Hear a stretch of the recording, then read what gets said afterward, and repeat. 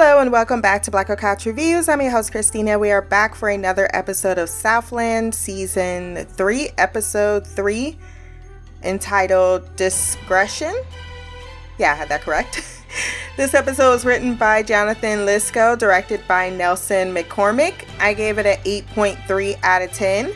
I thought there was some interesting story arc going on between partners Josie and Lydia, both realizing that they clash so much because they are a lot alike. And we see Russell and his continued struggle with his divorce, which mirrors Tammy and Sammy, their current situation as well. And then we have Ben dealing with the fact that his mother's rapist, David Morgan, was released from prison and he was not aware of it. We'll start with that particular story arc. But before we do, wherever you're listening to this podcast, Stitcher, iTunes, Spotify, Podbean, etc., go down to the rating section, drop some stars, leave a review. I appreciate it. My social media will be there as well. Remember to like, share, and subscribe. And if you want to send feedback for this show or any other show that I do, blackgirlcouch@gmail.com. So starting with Ben, he goes to his mom's house because she cannot figure out how to work the remote. Even though he says, I can't continue to do this, I'm going to be late for roll call. She has continued to allow his terrible father to continue to stay over and has a whole array of unpaid bills on the counter. And that is when he finds out, per a letter, that David Morgan has been released from prison.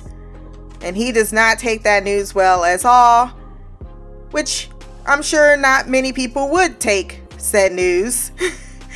But that story, the way that ended at the motel, wow. He needs some milk. Ben is very much focused on finding out immediately where his prey is, and he is able to get his address when they go to a raid, except he doesn't follow his partner, and you almost forget that he's still a boot until you have that moment of who you talking to on the phone. Oh, my mom? Is it an emergency? No. Then bitch, why ain't you at my hip following what I'm supposed to be like? And if it is her, tell her I will call you back. I'm at a crime scene. Because you just can't show up at a crime scene and be on your phone. Hey, yo, what the fuck? They spot a black man loitering around, realize that he is at this place to buy crack.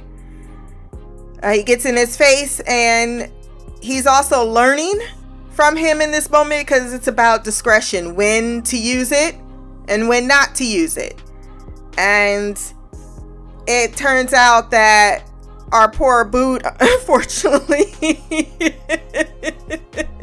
did not learn that lesson very well when he was shown how to use discretion and picked a very inappropriate moment to use his, because he said, look, do you have anything on you? If I search you, am I going to find any type of gun, drugs? He says, no, sir. All I have is a crack pipe. He says he's an engineering student. He can tell he's very nervous. He doesn't want to get arrested. He's honest. He says, yes, sir. No, sir. He produces the crack pipe.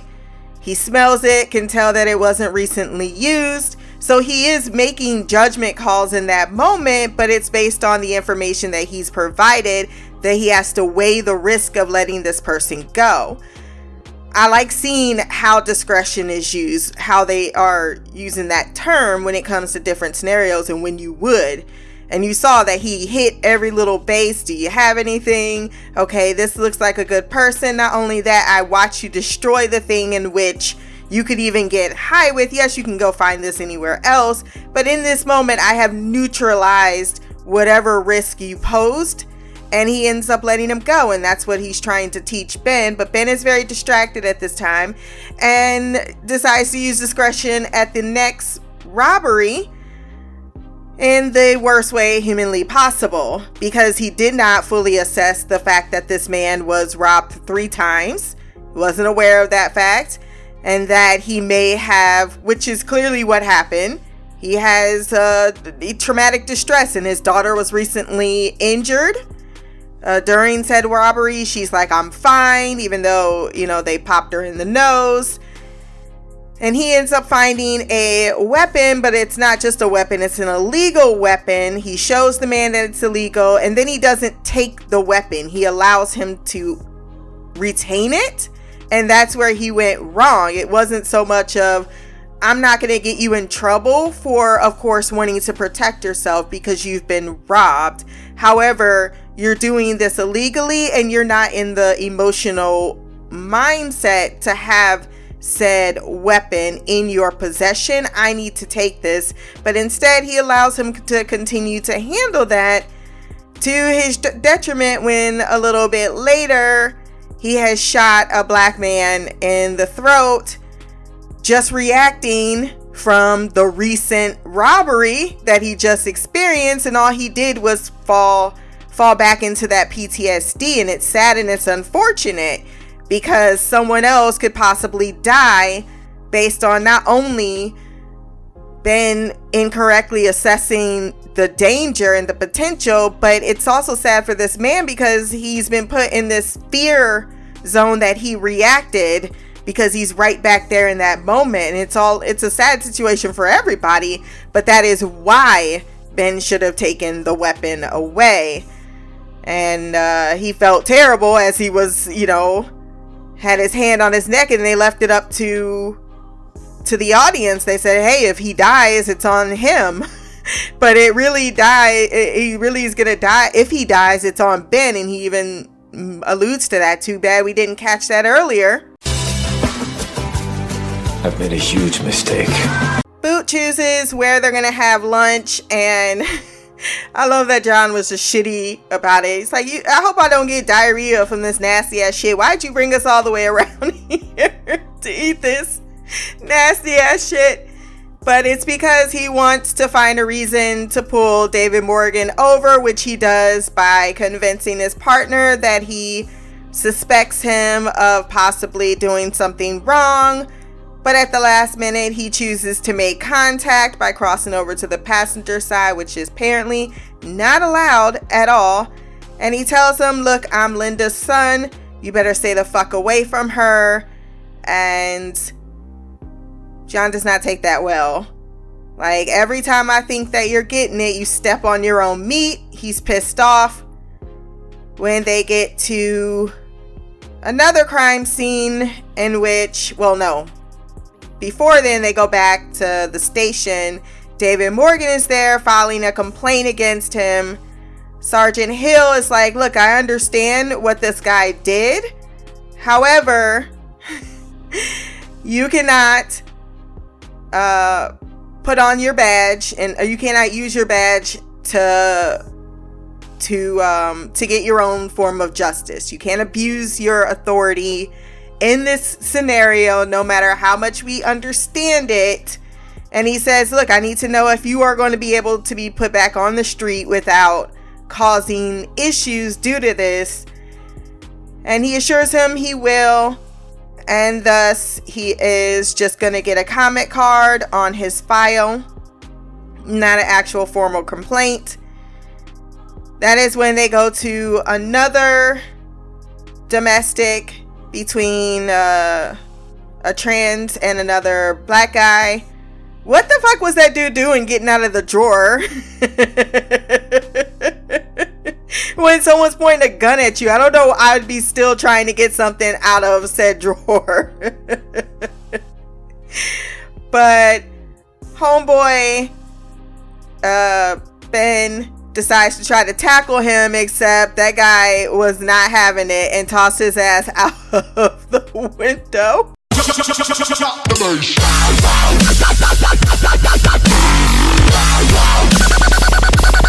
Ben does not take that well and starts to beat the living shit out of him, despite the fact that there are multiple witnesses. Because that's what he was telling them, background, you can't shoot because you could possibly injure people in the background. And I like that they're starting to incorporate a lot more than we've seen recently of what is actual police procedure. and that's why he can't shoot him, and the fact that he doesn't shoot him immediately because he's not armed, which is exactly how you're supposed to handle the situation. No matter how much the other person is not listening to you, you can't just shoot them in the face. Which seems to be rather common out there in them streets. And three officers have to pull his ass off after John is able to taser the guy down, and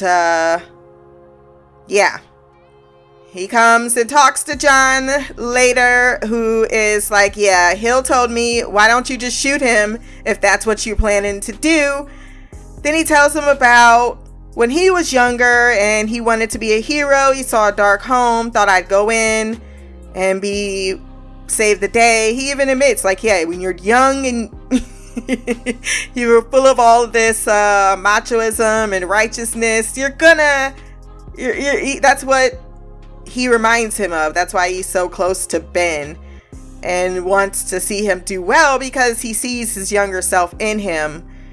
Like, you're doing it for all the right reasons. And when he went into this home, he saw this big 200-pound guy over what he assumed was laundry, except it wasn't. It was this paper-thin 86-year-old woman being raped. And he said he never wanted to shoot someone more in his life. But unfortunately, there's just some things you're going to have to forget. As much as you want to just end this person for their sins, that unfortunately is not that's not your job. That's not what you're supposed to do. You're supposed to keep those instincts in check, particularly if you're carrying a badge and a gun. Because if you can't, then it is going to be fatal, and worse, you're going to abuse your authority to take out revenge on someone else. And he says, what if I can't? And he's like, you're going to have to. He says, but I will not risk my pension over you, so you better get your shit together. I'm not playing with you. You know, when I get up in your face like this, is because daddy's putting his dick down. Oh shit, I'm fucked up. At the end of the episode, it turns out his mom shows up to where he is still continuing to stalk David Morgan. And unfortunately, homeboy gets the full story of what happened that night. That he continues to see his mom in this halo. That she is somehow broken. But it turns out, because she says, I've forgiven him for me. And he says, is that why you continue to drink 3 screwdrivers before like 9 a.m.? Like, clearly you have a problem. And she's like, yeah, but I had a problem before that happened. I had a problem with your father. I had a problem before that. And I'm not a victim in all of that. And you continue to see me. And yeah, I thought I could handle him. Basically, I sort of positioned, like, I don't know if I can't clarify, because on one hand, though she tried to maneuver the situation, meaning I feel as if she's saying I put myself out there sexually to be exploited, but I didn't expect it to go like that. Or was she basically saying, and I think this is the other way that I'm going to interpret it and why he was crying so hard, is, yeah, I wasn't actually being raped, even though it did go far more violently than I wanted. I basically put myself in that situation, not put myself, but I acquiesced to the sex, even if it was much more violent and or disturbing. Or I'm not even sure if it was violent or disturbing. I just know that he walked downstairs and maybe that's what she screamed, rape. And he says, you're not to blame, mother, but he knows that she is to blame because she told this particular lie for so long. And where does that leave him emotionally? Because he realizes that his mother she admits to it. But that's where I was confused with, why did she say she forgave him and he talked to her in prison? He had called her So clearly they have already had this type of come together moment, and he is like, I think she knows she has more, like he went to jail for that. So I felt bad for him. I felt really bad for him. Feel bad for him more than I feel bad for motherfucking Sammy and Tammy's situation, because he just screams at her the entire episode on his phone. He's staying at Nate's house.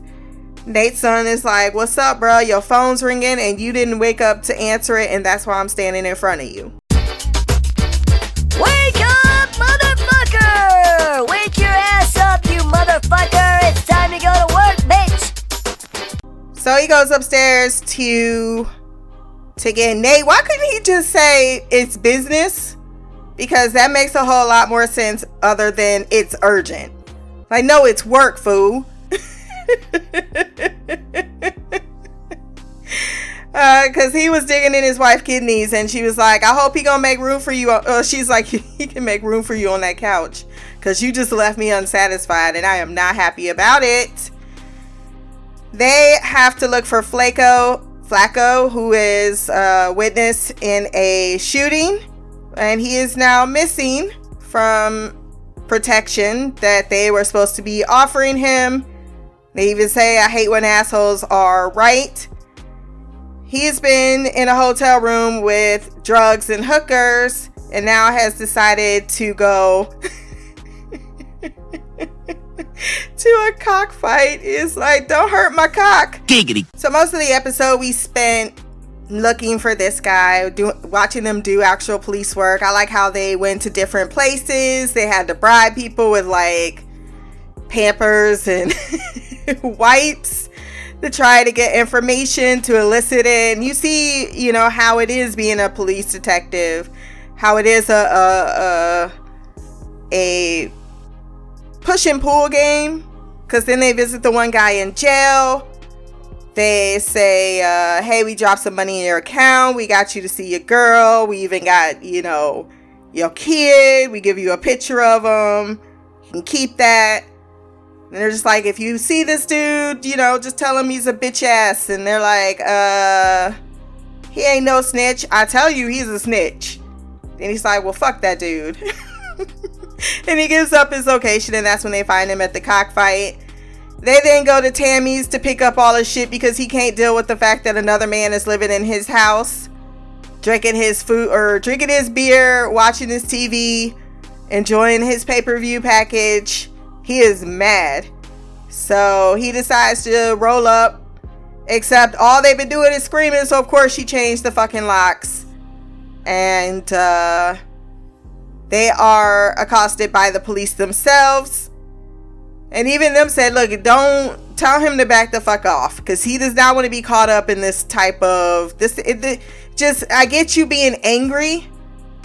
Like, I totally understand from your perspective of being that up, you know, that's what happens when y'all get these type of bitches and you and they might be carrying your kid. A part of me feels that he should just move on. You don't need to be, but of course he thinks he still has a dog in the fight because of the kid thing. I think if it wasn't for the kid thing, well, no, because it's also the married thing, is also the divorce thing, as we see that Russell and Dina are dealing with, because she has taken all his money, because that's what white bitches do.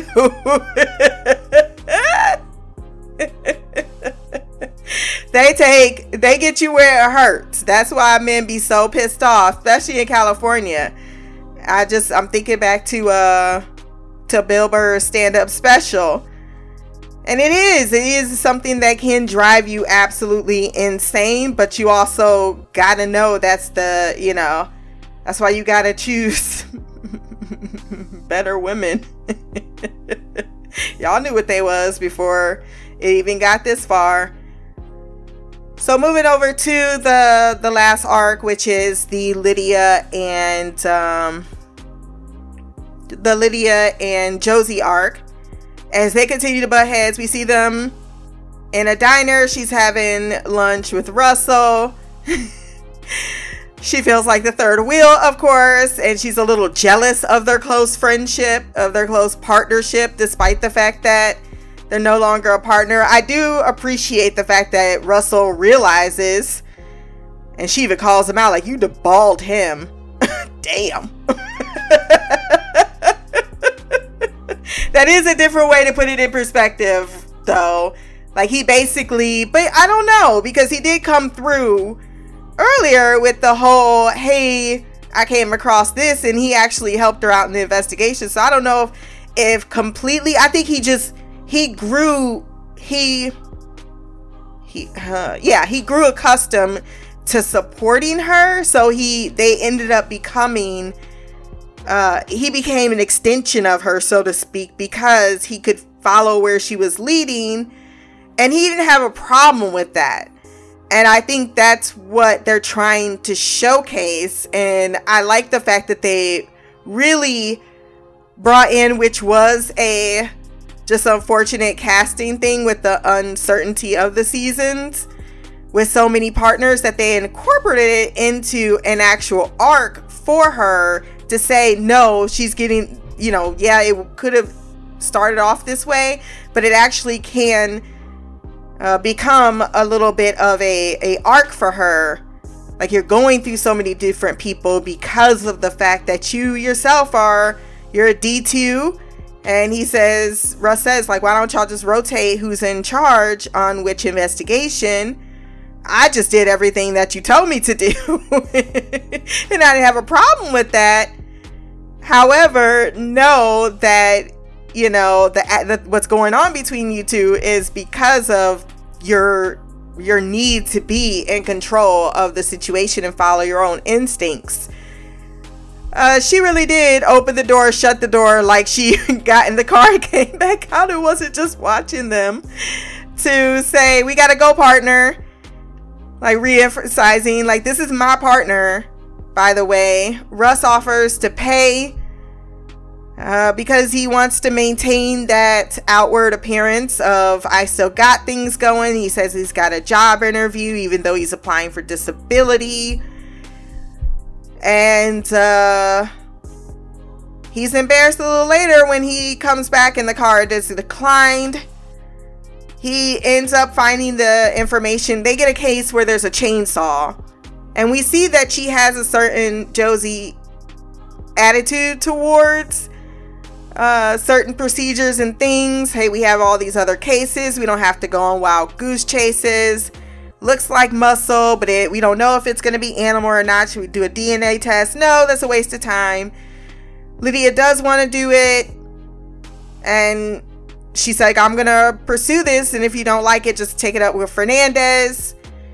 She allows her to continue on with her instinct despite being against it, saying this is a waste of time. They do go and speak to the last guy that had it. And it's clear that he did have an injury, which could explain what's going on. But knowing that there's a missing persons case with the neighbor, that reinvigorates that she might be onto something. And she says she will go alone to talk to the wife of the neighbor. However, you see that Josie wants to, like, she's open to the idea, even though she's pessimistic about it.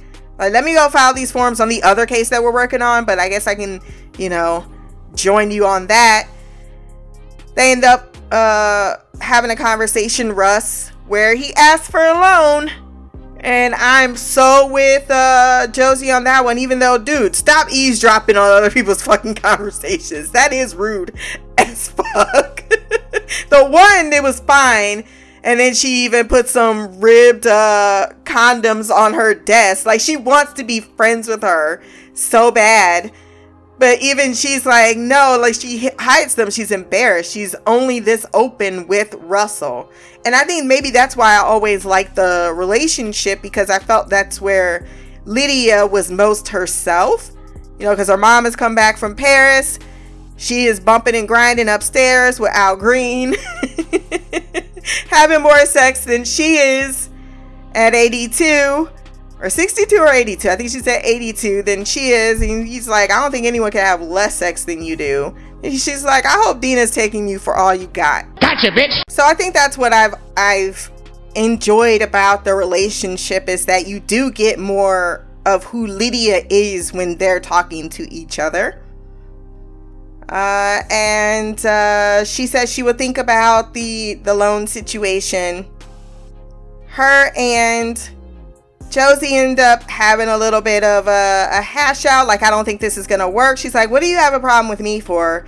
She's like, no, I think you just have a problem with because you think I'm right and I think that you're wrong. And they both acknowledge, like, she knows that just because you have all these 14 years of experience, that you have pushed everyone away and no one wants to work with you. And then she throws it right back at Lydia. And they're like, hey, we should just call Fernandez, says this isn't going to work, and reassign us partners. But then they get a phone call regarding the results. And Lydia's like, all I do is win, no matter what. And I like when they get to the guy's door, she's like, you know, you got a lot of balls. And I like that. And they do, because she calls her partner when they're going away. Just despite the fact they're like, this is not going to work.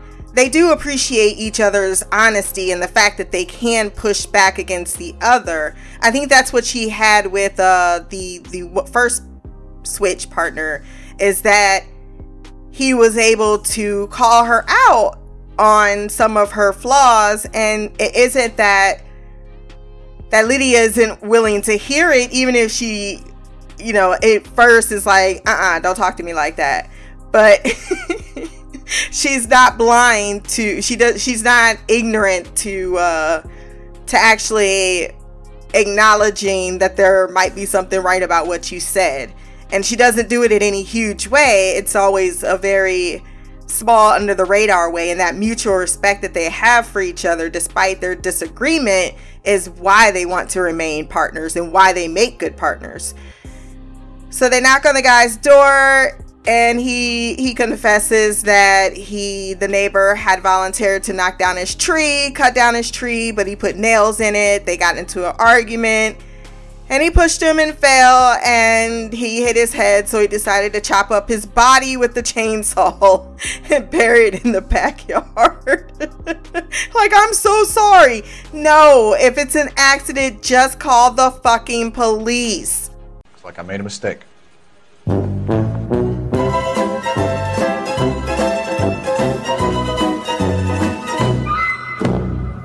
Do you know how much it takes to dismember a body? I mean, if you watch true crime, you'll know. It's a lot. It's a whole lot. I would have preferred to call 911 and even try to hide the fucking body, because I'm not doing all that work. So he's arrested.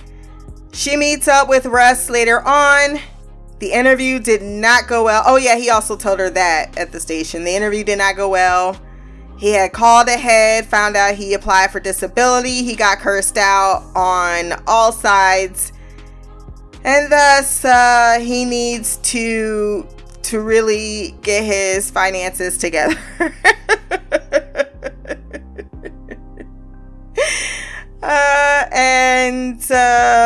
That is what he is left with. And even though he's upset by it, clearly she says, look, I thought about it. I can't give you that money. He's like, you can or you won't. She's like, I won't. I'm not going to let our friendship be blemished by the fact that this is now, you know, you put money into it, it becomes messy. And she is absolutely right about that. That's the first thing. Like, don't ever, like, you gotta really be, and it's not even like you asking for $20. You asking for a whop. So that is, you know, and I'm already not in a financial situation, because look at where she's living, look where he lived. So they have a different financial way they handle their financials. And she's living with her mama, so clearly while she got money in the bank, she has that for her, and that's a lot to risk it on someone else, and they're already struggling. So that's where we leave that situation. And I'm glad that that Josie was able to give her that little bit of information, especially with dealing with her friendship with Russ, because we saw that in her that one partner that Shy really loved. She really loved him, and she's so mad that he's not back. Speaking of Shy, she sent in feedback for this episode, so let's hop into the mailbag.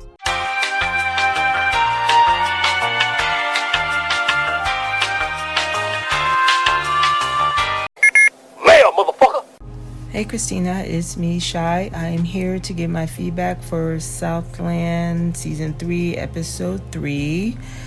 Not sure when you'll get around to doing this podcast, but I went ahead and watched the episode and wanted to go ahead and send in my feedback, because Lord knows if I waited long enough, I will forget the episode or a lot of what happened. So thought this was a good episode. I have mixed feelings about certain storylines. On the one hand, I don't remember. I'm sure I talked about the whole Tammy, Sammy thing. Even their names sound ridiculous. But yes, this episode, Sammy. On the one hand, I'm not surprised, Tammy, I just never liked Tammy, this, and their relationship just felt just unhealthy and just not the best relationship, and so I'm just trying to understand, and I know Sammy moved out, but the audacity of Tammy to not only get pregnant by having an affair, get pregnant, but then move the dude in, because it's been a week. Nate's my wife said that it's been a week, and so it's only been a week, and the dude is already moving in, acting like he owns the place. And my thing is, she doesn't work, so you can turn off the NFL package and NBA package, whatever the heck he had. Turn that shit off. Have her pay for cable. I mean, yeah, you may still got to pay the mortgage, but that's the only necessity that you should have to pay. If she's gonna live there, she needs to contribute as well. She's living there. So I just thought that whole thing was ridiculous. Anyways. And I can say that I've been through breakups, I've been through a divorce, so I know how it works and how it can work, and I know it's TV, so they make it a little bit more dramatic than it needs to be. Then we have them Flacco. I don't remember him. Was this from the last episode? Because I'm trying to understand who this dude is that they had. I guess I wouldn't even call it witness protection, because they didn't have anybody guarding him. He could just come and go as he pleased. I'm not quite understanding how that all went down. So he's missing, their key witness. They're trying to find him. So I thought that was weird. Then we got Lydia and Russ's storyline with the other girl. Forget her name. Her partner. That whole thing, dynamic. It went in a direction I wasn't quite expecting. But yeah, they definitely have this very Russ and Lydia, that is, have this very interesting relationship. I mean, I know they were very, very close, and Lydia had a hard time moving on and all that stuff. But I don't know. I find it weird that her partner, again, don't remember, Vega? I don't remember. Was saying how she's gone through partners. I'm like, they didn't even show that was the reason. Because she was getting along with the other two that we saw. I mean, I didn't get the impression that she was overbearing and that they wanted to leave. So I didn't like that comment from her, as, to say that, Lydia is the issue as to why she's gone through partners And of course, obviously Russ got was shot. So I just didn't think that was a good comparison. I know she was trying to dig back. I can't, for lack of better words, I mean, my words are failing me right now.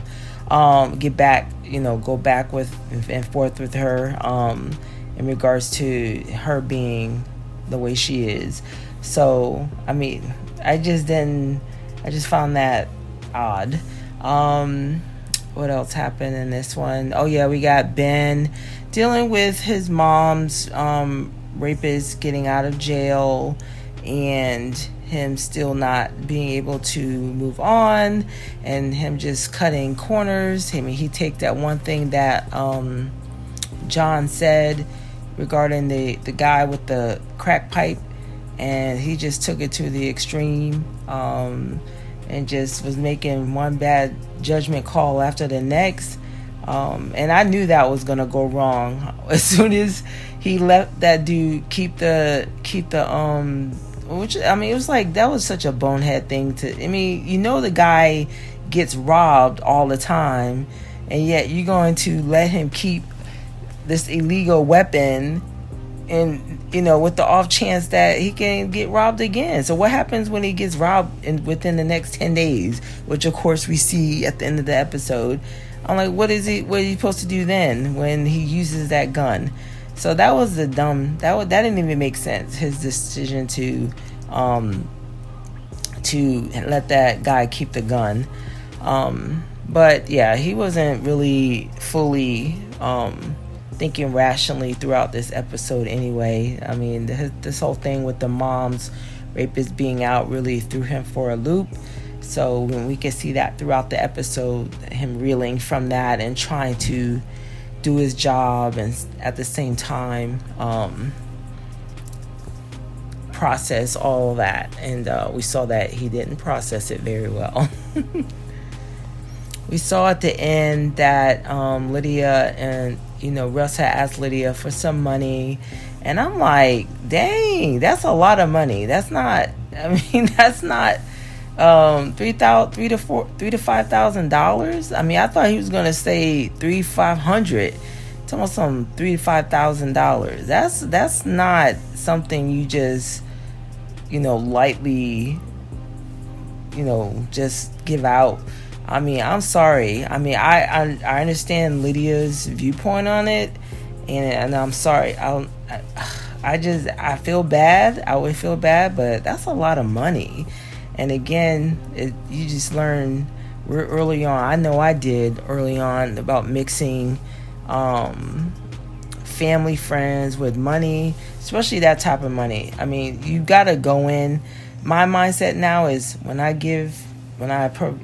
my family asks for money and I have it and I give it out, I give it with the expectation of not getting it back. And to me, I mean, that's what I wouldn't be giving out, that type of money, because I would want it back. So I would definitely say no.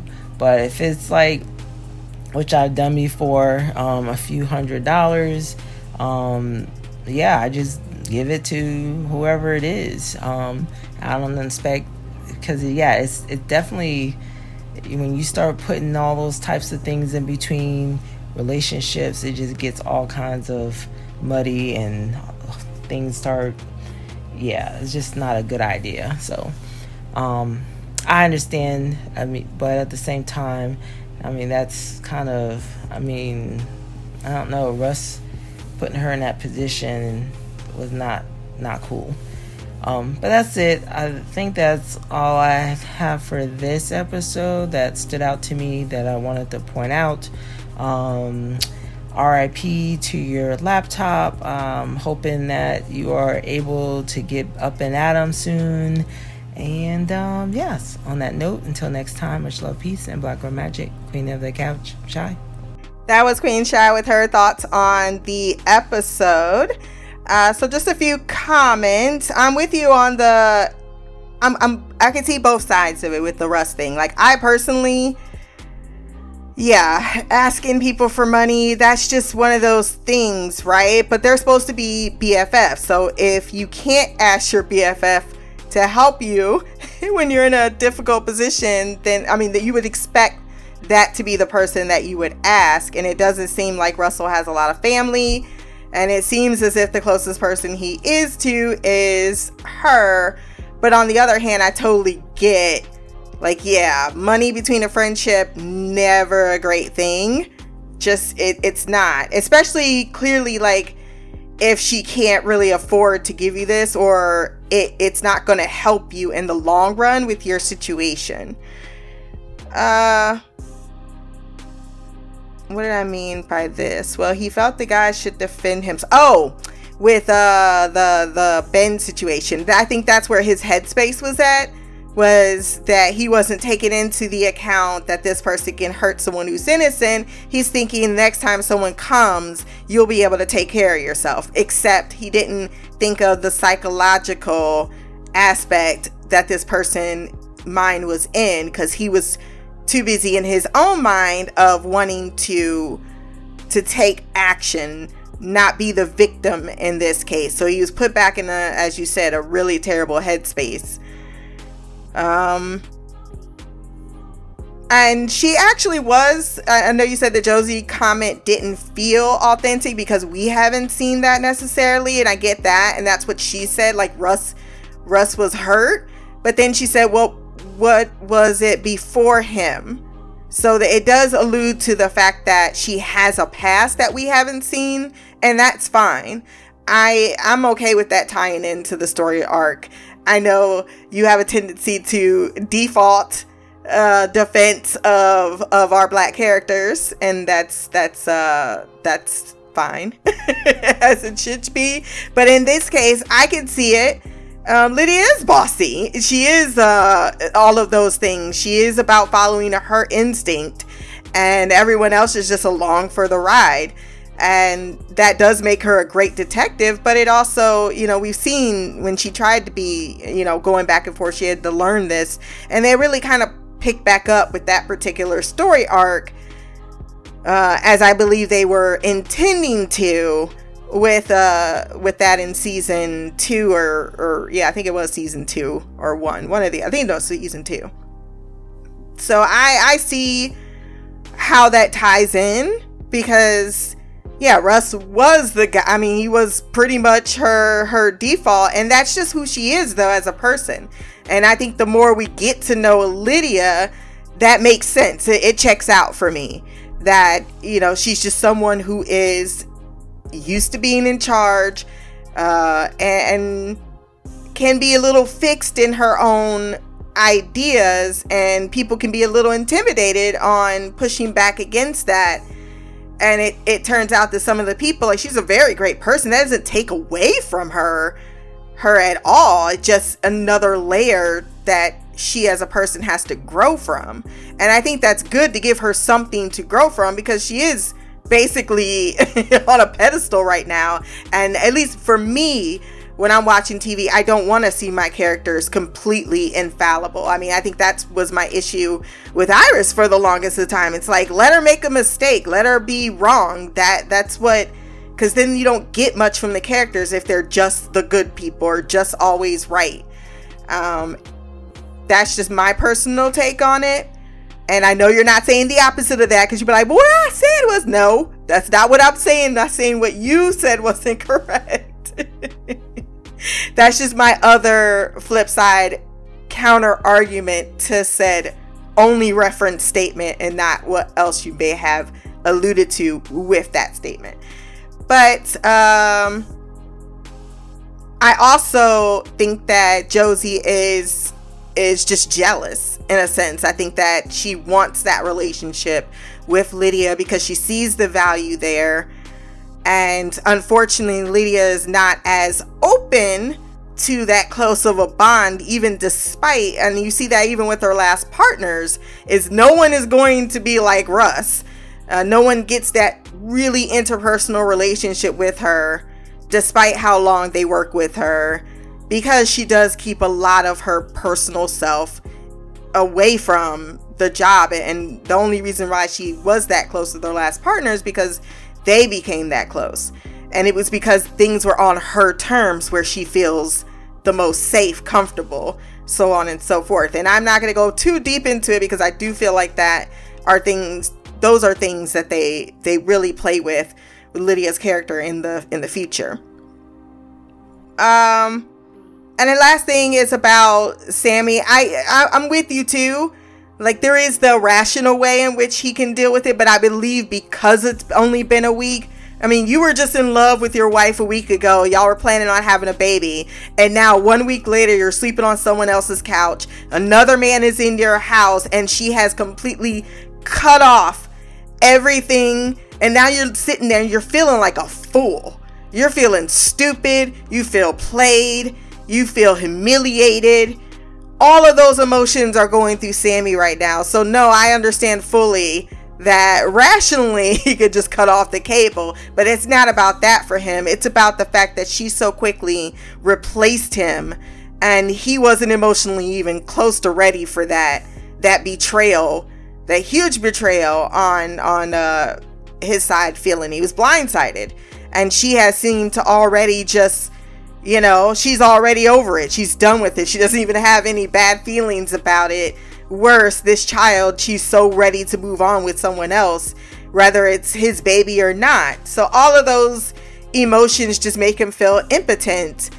And that is mainly where this emotion, I guess I can get that feeling very clearly, despite how much he could be, you know, because it is wrong. You're being fucked over, and no one should ever sit there and be fucked over and not want to take action, to not feel so like an idiot, like a fool. But we know in the long run that this is not helping the situation whatsoever. All you're doing is giving ammunition to them, and that's the sad part, right? Because they get to sit there on their fucking pedestal or whatever they feel and use all of your very valid emotions against you. So yeah, he's just fallen into that particular trap. And I believe at this time, California, is that where they're at? LA? I believe they had very strict, and I think they continue to do, divorce laws about how the women basically can just get half. Doesn't matter what they did, doesn't matter the circumstances, they get half of your shit. And that's a lot of a pill to swallow. It really is. When me and my ex broke up, I mean, I think that's was his biggest thing. I was gonna fuck him over forever. I'm like, dude, I have no interest in you to do that. And then that pissed him off even more. So I was like, no, I'm indifferent. And I would rather not, the least amount of contact humanly possible after we broke up, monetarily and otherwise. That's why we didn't go to court for so many years. It was like, yeah, that's not my first primary goal. I want to be financially independent of you so that I don't have to do anything, because I can't stand you that much. But that comes from a maturity over time, and it being fresh, I can give him a lot more leadway. And I think that's what you were kind of saying too, like, you know, rationally what the response is, but still, that sucks for him.